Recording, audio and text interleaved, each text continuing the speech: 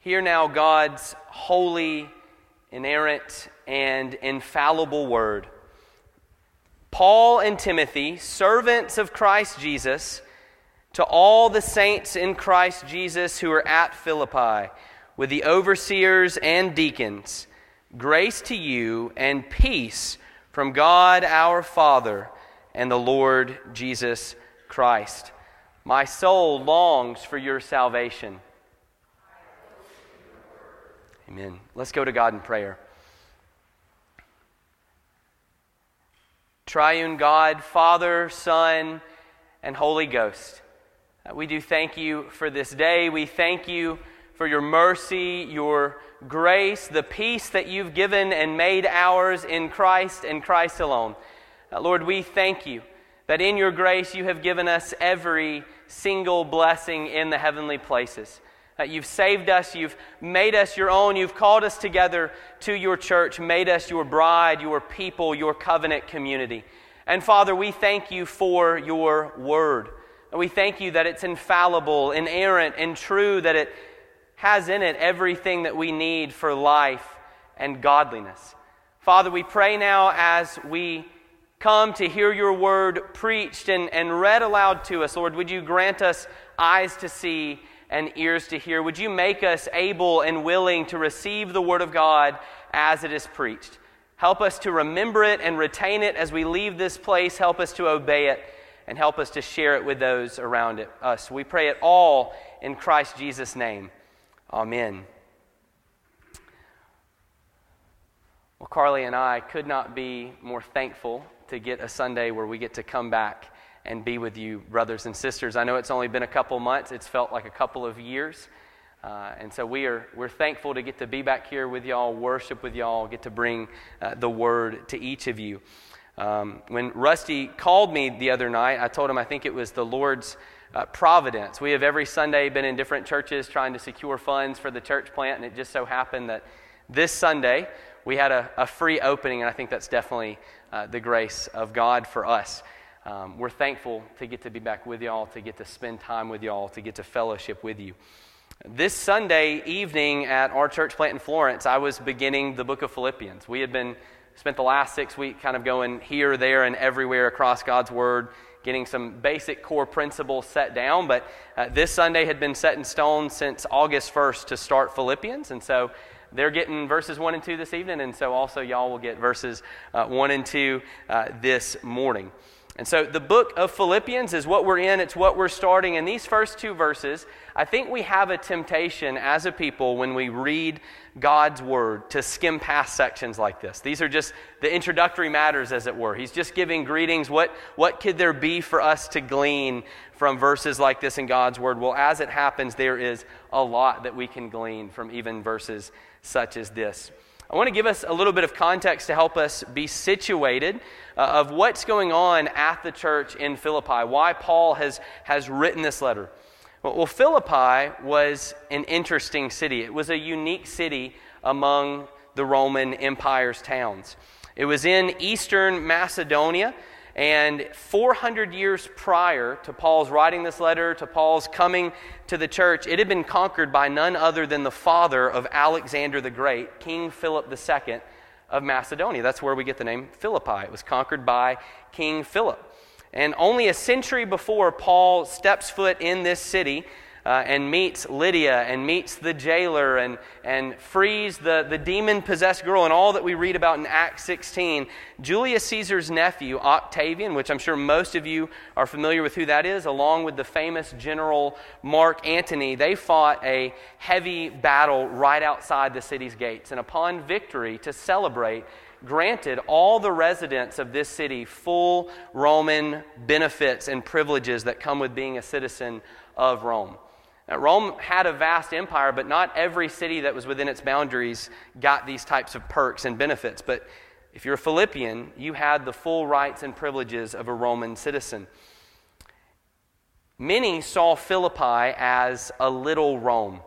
A little Rome. It was the second capital, almost, some would say, of the Roman Empire. So much so that most of the great veterans of the Roman military, when they retired, they lived out their days of retirement here in the city of Philippi. And we find Paul getting introduced to this city. To really get grounded, you have to flip back to Acts. All the way back in Acts 16, we find Paul joined by Timothy and Silas and Luke making their way into the city of Philippi. Roughly in AD 51, while making multiple attempts to go and bring the gospel to Asia, we read in Acts 16 this interesting phrase that they were prevented by God. Now, what does that look like? I'm not sure. Did God maybe bring Roman officials to stop them? Did they face sickness? Did they run out of supplies? Was there a storm? We're not really sure. All we know is that Paul had it set in his heart to go and bring the gospel and plant churches in Asia, but God prevented them at every turn. And so after one of those attempts, they made their way to the little coastal city of Troas, which is right across the little sea strait from what is Philippi. And it was there that we read in Acts 16:9 that a vision appeared to Paul in the night. And a man of Macedonia was standing there, urging Paul and saying, "Come over to Macedonia and help us." And when Paul had seen the vision, the text tells us, immediately he sought to go to Macedonia, concluding that surely God had called them to preach the gospel to them. And I think that's a fair conclusion. Paul typically, upon arriving in a city, any city of the Roman Empire where he went and preached the gospel, Paul's game plan every time, the first thing he did was he went and found the local synagogue. And this really just makes good practical sense. If he's going to come into a city and bring the gospel, he's going to first bring it to people that at least have some type of bearing or understanding about this religion, about the God of the Bible. But we find in Acts 16:11 through 15 that Paul found no synagogue. That instead they went, quote, to the riverside where we suppose that there was a place of prayer. What we can conclude from this is that there were so few Jews in the city of Philippi that they couldn't constitute a synagogue. It required 10 Jewish males to have a synagogue, and apparently there wasn't even that many. And so this is a town steeped in Roman religion, steeped in Roman patriotism, likely worshiping the gods of Rome along with the emperor of Rome. They have almost no bearing, it seems, for monotheism or anything that would help Paul build building blocks to the gospel of Jesus. But there in God's providence, we read in Acts 16 that they found women who had gathered for prayer. And among them was a woman named Lydia. And God opened her heart to the gospel.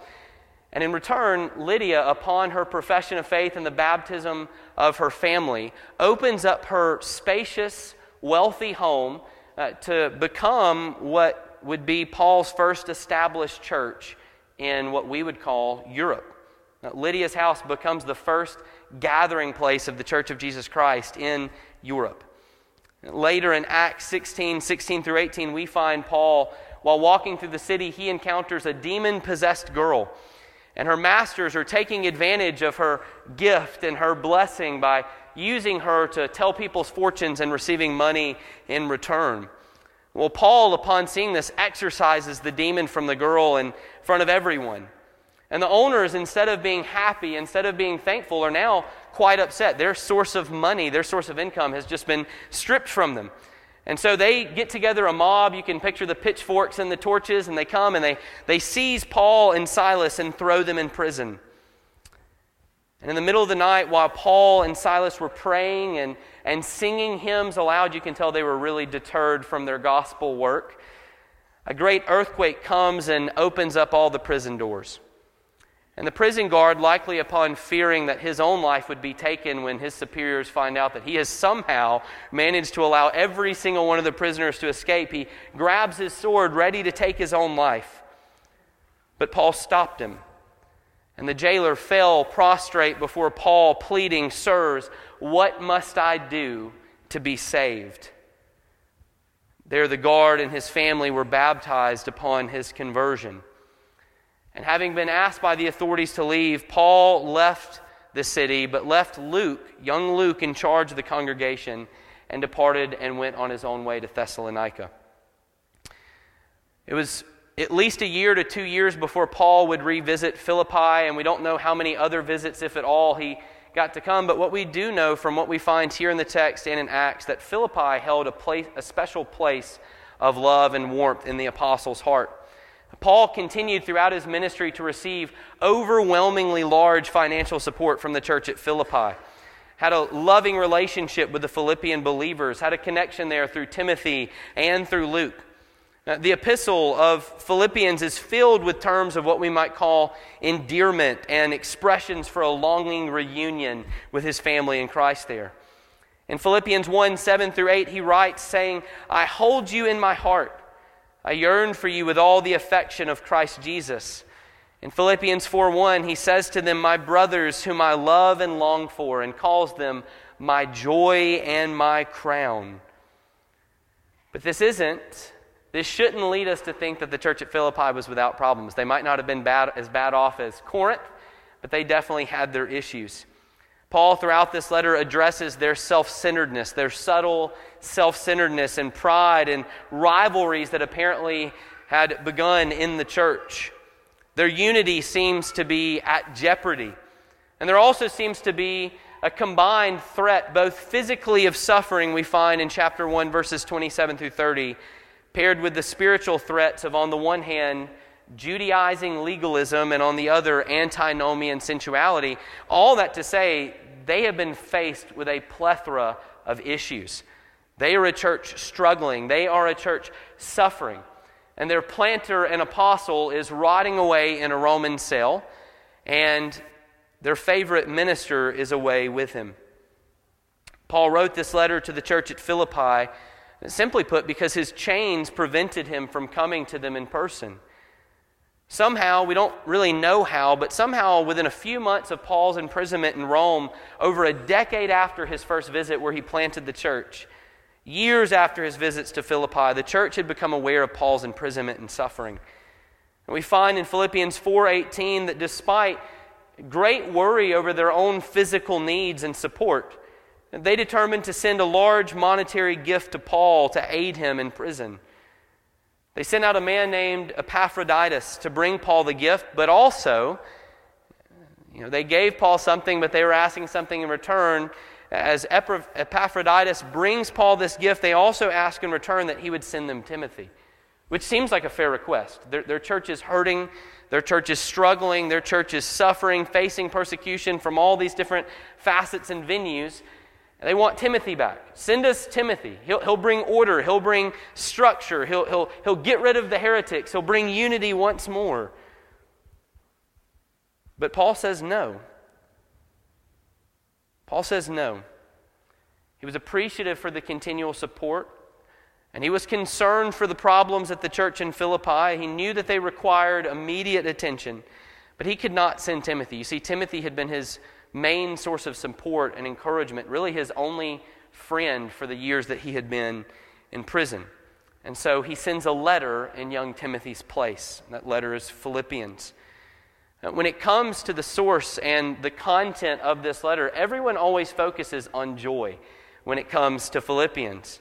And joy is certainly prominent. It's certainly present throughout the letter. But Paul uses words like think and consider and know 2 to 3 times more than he uses the word joy. Now, this letter's focus, more than joy, is unity, humility, and maturity. He desires their joy, but he desires it through their growth. And today we'll see in these 2 little verses God's word and encouragement for us, brothers and sisters, as the Apostle Paul was, to be consumed with Christ. It's only by being consumed with Christ that you and I will have true and lasting joy that will grow our unity, will grow our humility, will grow our maturity despite our sufferings and circumstances. It's in Paul's opening words here that we are to be consumed with Christ as those who are slaves of Christ, saints in Christ, and as those who receive our sustenance from Christ. We are slaves of Christ first, saints of Christ second, and third, we are those who receive our sustenance from Christ. One, I think, might be tempted to just skim past verses such as this. Again, we might not write many letters today, but we send texts and emails, and how often when you receive an email do you spend a great deal of time focusing on the opening greetings? Probably not. At first glance, it looks like just a standard letter opening. The apostle, however, makes 3 small yet significant changes to the typical opening of a first century letter.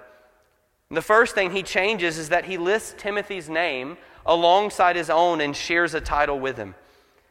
There are few other letters where Paul lists another person at all in the opening. In 2 Corinthians, we read, for example, of Paul the apostle, and we do find him listing Timothy. But he gives Timothy a different title. He is Paul the apostle, but Timothy is the brother. We find that in a few different places. Paul, in a few places, will list himself with another, but he never shares a title. But only in Philippians does Paul begin a letter listing a colleague and also sharing a title together with him. And what's the title Paul chooses to share? Slaves of Christ Jesus. Slaves of Christ Jesus. We also see another change here. Paul, who typically takes a great deal of time in these epistles, in these churches, defending his apostolic authority, at a bare minimum, Paul almost always introduces himself as Paul the apostle. His apostleship had always been contested, so he always took a great deal of care to make clear, I am an apostle. But he omits that here, and instead chooses a more favored title, Slave of Christ. This is only found in 2 other epistles in the New Testament, Romans and Titus. Paul has chosen here in Philippians to prioritize not his privileged position, brothers and sisters, but rather his lowly servitude to Christ along with Timothy. And here we see, church, the truth for every Christian. The truth for every Christian, even the highest of apostles, that those whom Christ saves, he also enslaves. Those whom Christ saves, he also enslaves. These changes that Paul has made to the letter opening, they're not random, they're intentional. Paul, from the start of his epistle, is modeling the self-sacrificial, humble slavery as opposed to self-centered pride.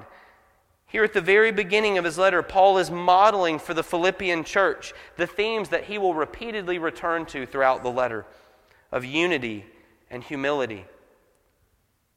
Reality, sweet church, is that everyone, brother and sister, is a slave. Every human being on this planet is in servitude to someone or something. No matter how much you and I would like to think otherwise or try to convince ourselves otherwise, you do serve a master. Whether it be success or money or reputation or respect, it matters not who the master is. If Christ has saved you, if he has redeemed you, yes, he has set you free from sin, but he has purchased you and you are now his slave. The Christian is not autonomous to do as you will or please. No one is. There are no masterless men on this earth. All are either ultimately slaves to Christ or slaves to sin. So which choice will you have? Which decision will you make? Will you be a slave to Christ or will you be a slave to sin? It seems like an easy enough decision. Yet we find often, if not the majority of time, which people choose. The former master is cruel. It gives its slaves the illusion of freedom, but the whole time it disables them from doing any good. Our former master's sin deprives us of any moral good, we read in Romans 8:15. It makes us worthless fellows, we read in Romans 3. It gives us only filthy rags with which to clothe ourselves. And at the end of the day, for all our hard work and strivings and troubles, it only rewards us in one prize, and that is death. But the latter is a gracious Lord, Christ, whose yoke is easy and whose burden is light. He enables us to be loving and peaceable and patient and kind and good and faithful and gentle and self-controlled. He clothes us not in rags, but in His own beautiful, blameless righteousness. And at the end of it all, rewards you despite your failures, despite your shortcomings, despite your struggles repeatedly. He rewards you at the end of all of it with eternity alongside Him, reigning and ruling and serving. Brothers and sisters, everyone is a slave, but only the slave of Christ is truly free. The church father Chrysostom wrote this, that one who is a slave of Christ is truly free from sin. If he is truly a slave of Christ, he is not a slave in any other realm of life. Brothers and sisters, Paul is inviting the church at Philippi and inviting you and me to experience the freedom which comes only from bowing the knee to King Jesus.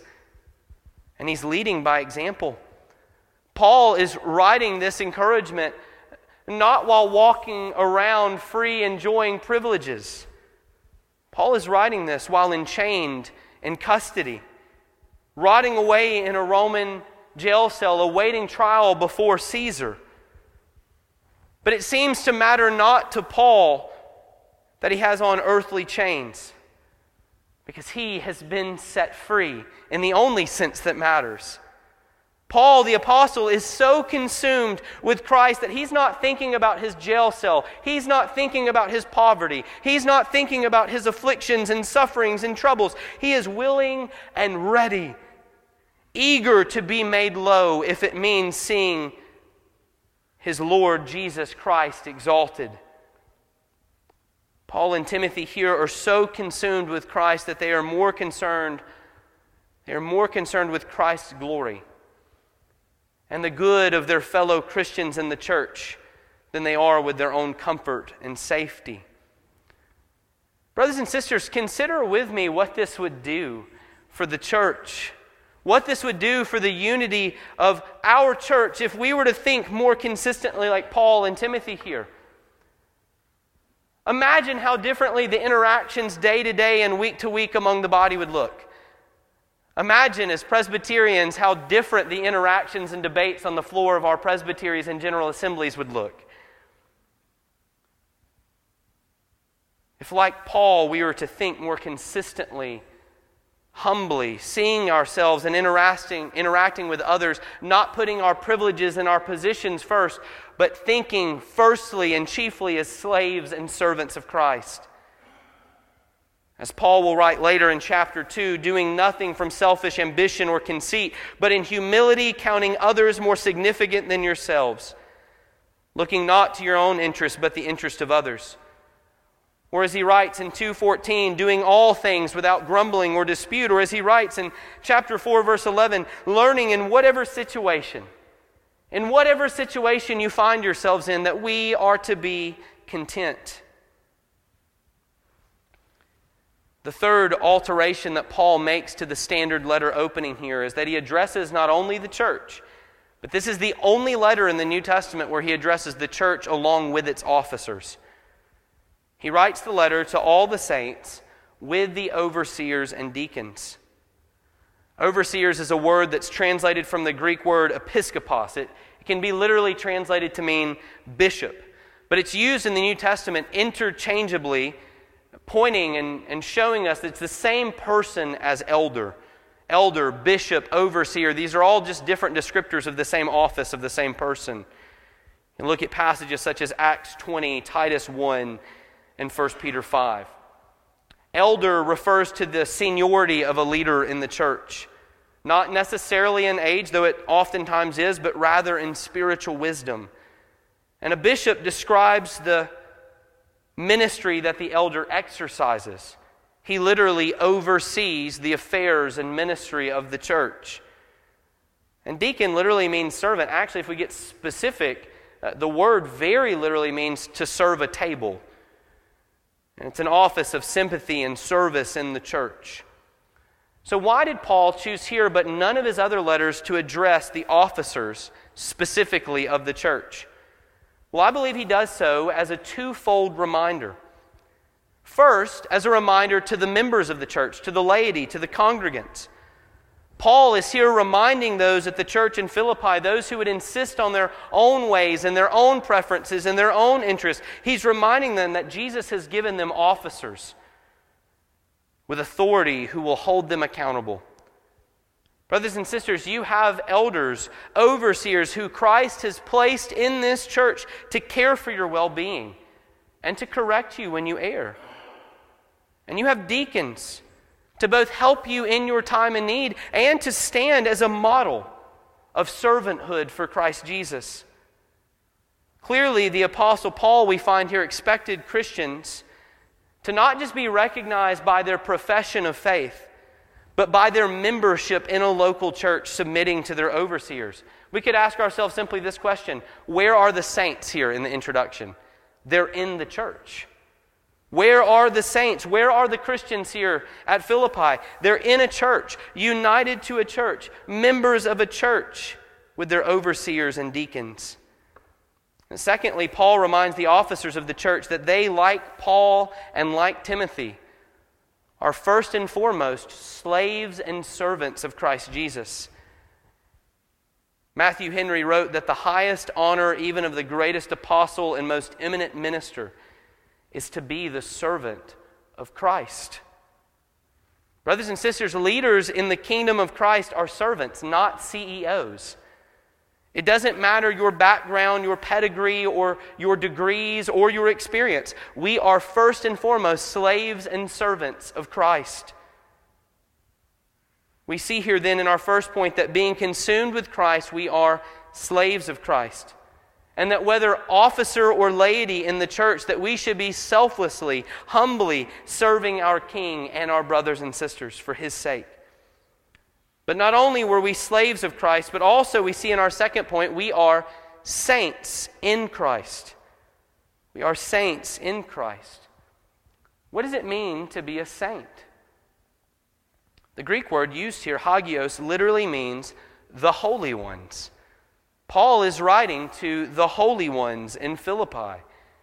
It's an idea that you, brothers and sisters, that you have been, by God's grace, in Christ alone, made sacred, pure. He has consecrated you, set you apart from common use to a sacred use. He has made you holy. It's the same word throughout the New Testament used of the Holy Spirit. It's the word used of Jesus Himself as the Holy One of God. It's the same word, if you were to read the Septuagint, the Greek translation of the Old Testament, it's the same word used of God Himself in Isaiah 6, where we read that God is holy, holy, holy. Literally there in the Septuagint, hagios, hagios, hagios.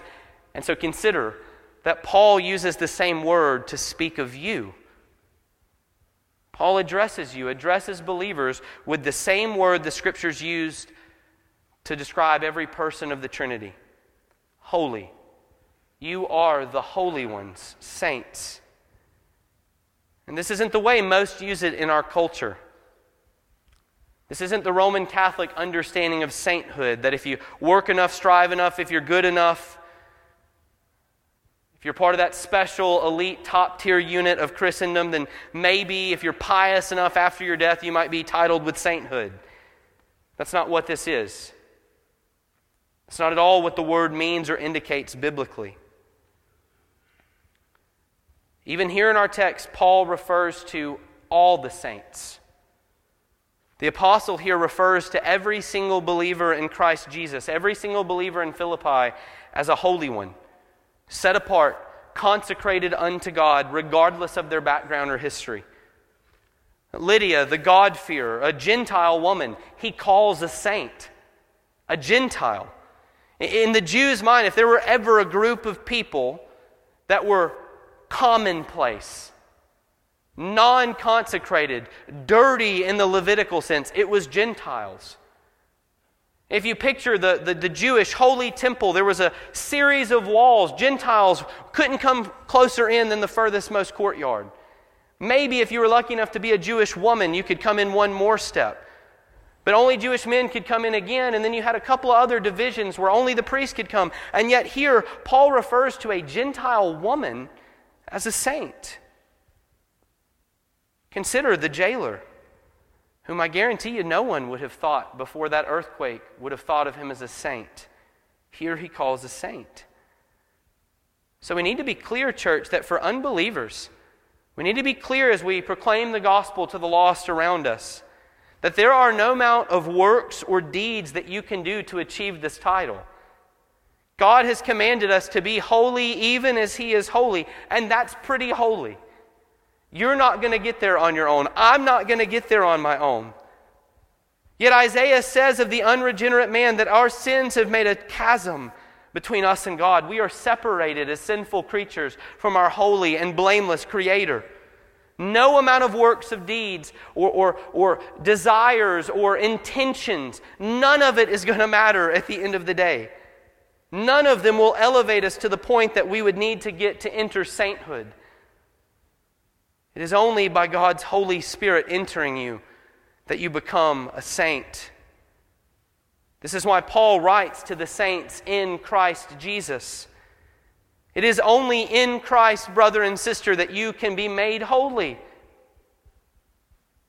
If you are in Christ, regardless of your background, where you come from, what sins you've done, if you are in Christ, united to Him, you now have His obedience, His sacrifice, His resurrection, His victory over sin and death, His holiness. All of it becomes yours.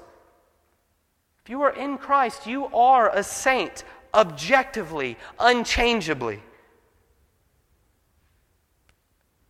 Brothers and sisters, if you are in Christ Jesus, if He has saved you, filled you with His Holy Spirit, you are a saint. You have been consecrated. God has set you apart from a common use to a sacred use. You are now pure and holy. You have been set apart by the free sovereign grace of God for the mission of God. And this should be an encouragement to those of you who find yourselves struggling with self-image, or struggling with the fear that you're simply one mistake away from your Heavenly Father abandoning you. Struggling with thoughts of how could a God as holy as He love someone as sinful as me? Brothers and sisters, if this is you, if you feel shame and guilt because of the thoughts of your sins, take heart. You are holy. Though you stumble, though you fall, though you sin daily, if He has united you to Christ, if you are in Christ, then you are holy, objectively, unchangeably. You are a saint. But with this encouragement also comes a challenge. You are a saint, so live like it. You are a saint, so think like it. You are a saint, so speak like it, act like it. Go about living your life, doing the things you do, making the decisions you make as a saint. Paul tells us in Ephesians 2 that you are His workmanship, created in Christ Jesus for good works, that you should walk in them. Yes, we are saved by faith alone, but not by a faith which remains alone. Love that which He loves, hate that which He hates. Be about His mission and His glory and His kingdom. Live, think, feel, act in Christ. It is only in Christ that you are saints. So also the opposite is true, as Matthew Henry wrote, that out of Christ the best saints will appear sinners. So lean not on your own strength or abilities or knowledge, but on Christ. Church, the more that you are in Christ, in His Word, in prayer, worshiping with His body in church Sunday after Sunday, the more you are in Christ, the more you will live a life in accordance with your saintly status. Paul writes to those who are in Christ, but also to those who are at Philippi. And here I think Paul offers a subtle acknowledgement of the fact that the Christian simultaneously lives in two places, two states, in Christ and here on earth wherever He has providentially placed you. Brothers and sisters, we are in Christ, but we are also here, in this time, in this place. Yet we are to be saints nonetheless. As saints, we should be different than those not in Christ. Living as aliens, looking, thinking, acting, speaking differently than those around us at Philippi. The fact that we are in Christ should be more obvious to others than the fact that we are at Philippi or America or Mississippi or Pike County or wherever we find ourselves. We are to be consumed with Christ as those who are His slaves, as those who are His saints, but lastly and thirdly, also as those who receive our sustenance from Christ. We receive our sustenance from Christ. Here again we see Paul make a subtle but substantial change to the standard first century letter opening. Typically, after one would identify their author and their audience, the writer followed it with the Greek word chirene, which simply meant greetings. Hello. It's just a simple, straightforward, standard greeting. But Paul replaces chirene with a Greek word that sounds and looks very similar. Charis. He changes it from greetings to grace. It's subtle, but it's substantial. Brothers and sisters, what is the source of our relationship with Christ? What is the source of your sainthood? What is the source of your servitude? What is it that sustains and fuels and enables the believer to be, as Paul will say later, content in all circumstances? Even when you find yourself in a jail cell like Paul, even when you're facing persecution or loss, it is the grace that comes from God our Father and the Lord Jesus Christ. Church, it is not your merits but His mercy. It is not your gifting but His grace. It is by grace alone that you were saved. It is grace which alone is the source of our sainthood and service, of our union with Christ. And the result of that we find here is peace. Reconciliation with our holy Creator, Father God. You, Christian, have received from Christ peace, spiritual welfare, security, safety, tranquility, a peace which we read of elsewhere which surpasses understanding. This is the Greek equivalent of the Hebrew word shalom. This isn't something which passes and fluctuates from day to day or situation to circumstance. You have objectively, just like your sainthood in Christ, been given peace. You who were at war with God, with others, and within yourself have now been given peace from Christ. The source of our well-being, the source of our blessing is Christ. There is no peace without grace. There is no grace where there is no peace with God, and there is no grace and peace from God but in and through Jesus Christ. Christ and Christ alone is our peacemaker. And peacemaking always has a price. Peacemaking always has a price. It was common throughout history for clans and family households who had been at war to secure peace by the head of a clan offering one of his children to those he was at war with. Either a young boy to become the ward and servant of the other clan, or a daughter to give as a hand in marriage. To secure our peace, brothers and sisters, God the Father sent His Son, who gave His life as a ransom for many. Humanity, all the sons and daughters of Adam, had been at enmity with God since the garden. And we would have remained that way had the Father not given His Son, who is the Redeemer of God's elect. It is the Lord Jesus Christ, the God-man Jesus Christ, and Him alone. The grace and peace, this grace and peace impart to us not only forgiveness and mercy and salvation. Praise be to God for those blessings. But this grace and peace imparts to us not only forgiveness, but transformation. He bids us to come as we are, but praise be to God that He does not leave you that way. His grace and peace, it breaks down our pride, our self-centeredness, our self-focus, and fosters in us a growing sense of humility and love as we are now consumed not with our own interests, not with our own reputations, not with our own wants and desires, but with Christ and His glory and His kingdom.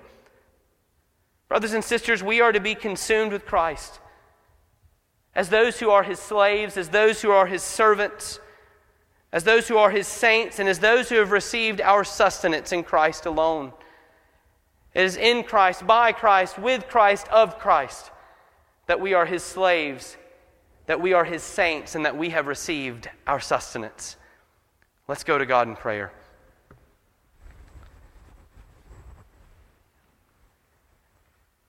Gracious God and heavenly Lord, we thank You for this day. We thank You for Your word. Lord, we thank You for this church here in Summit, Mississippi. Lord, would You bless us? Would You make Your face to shine upon us?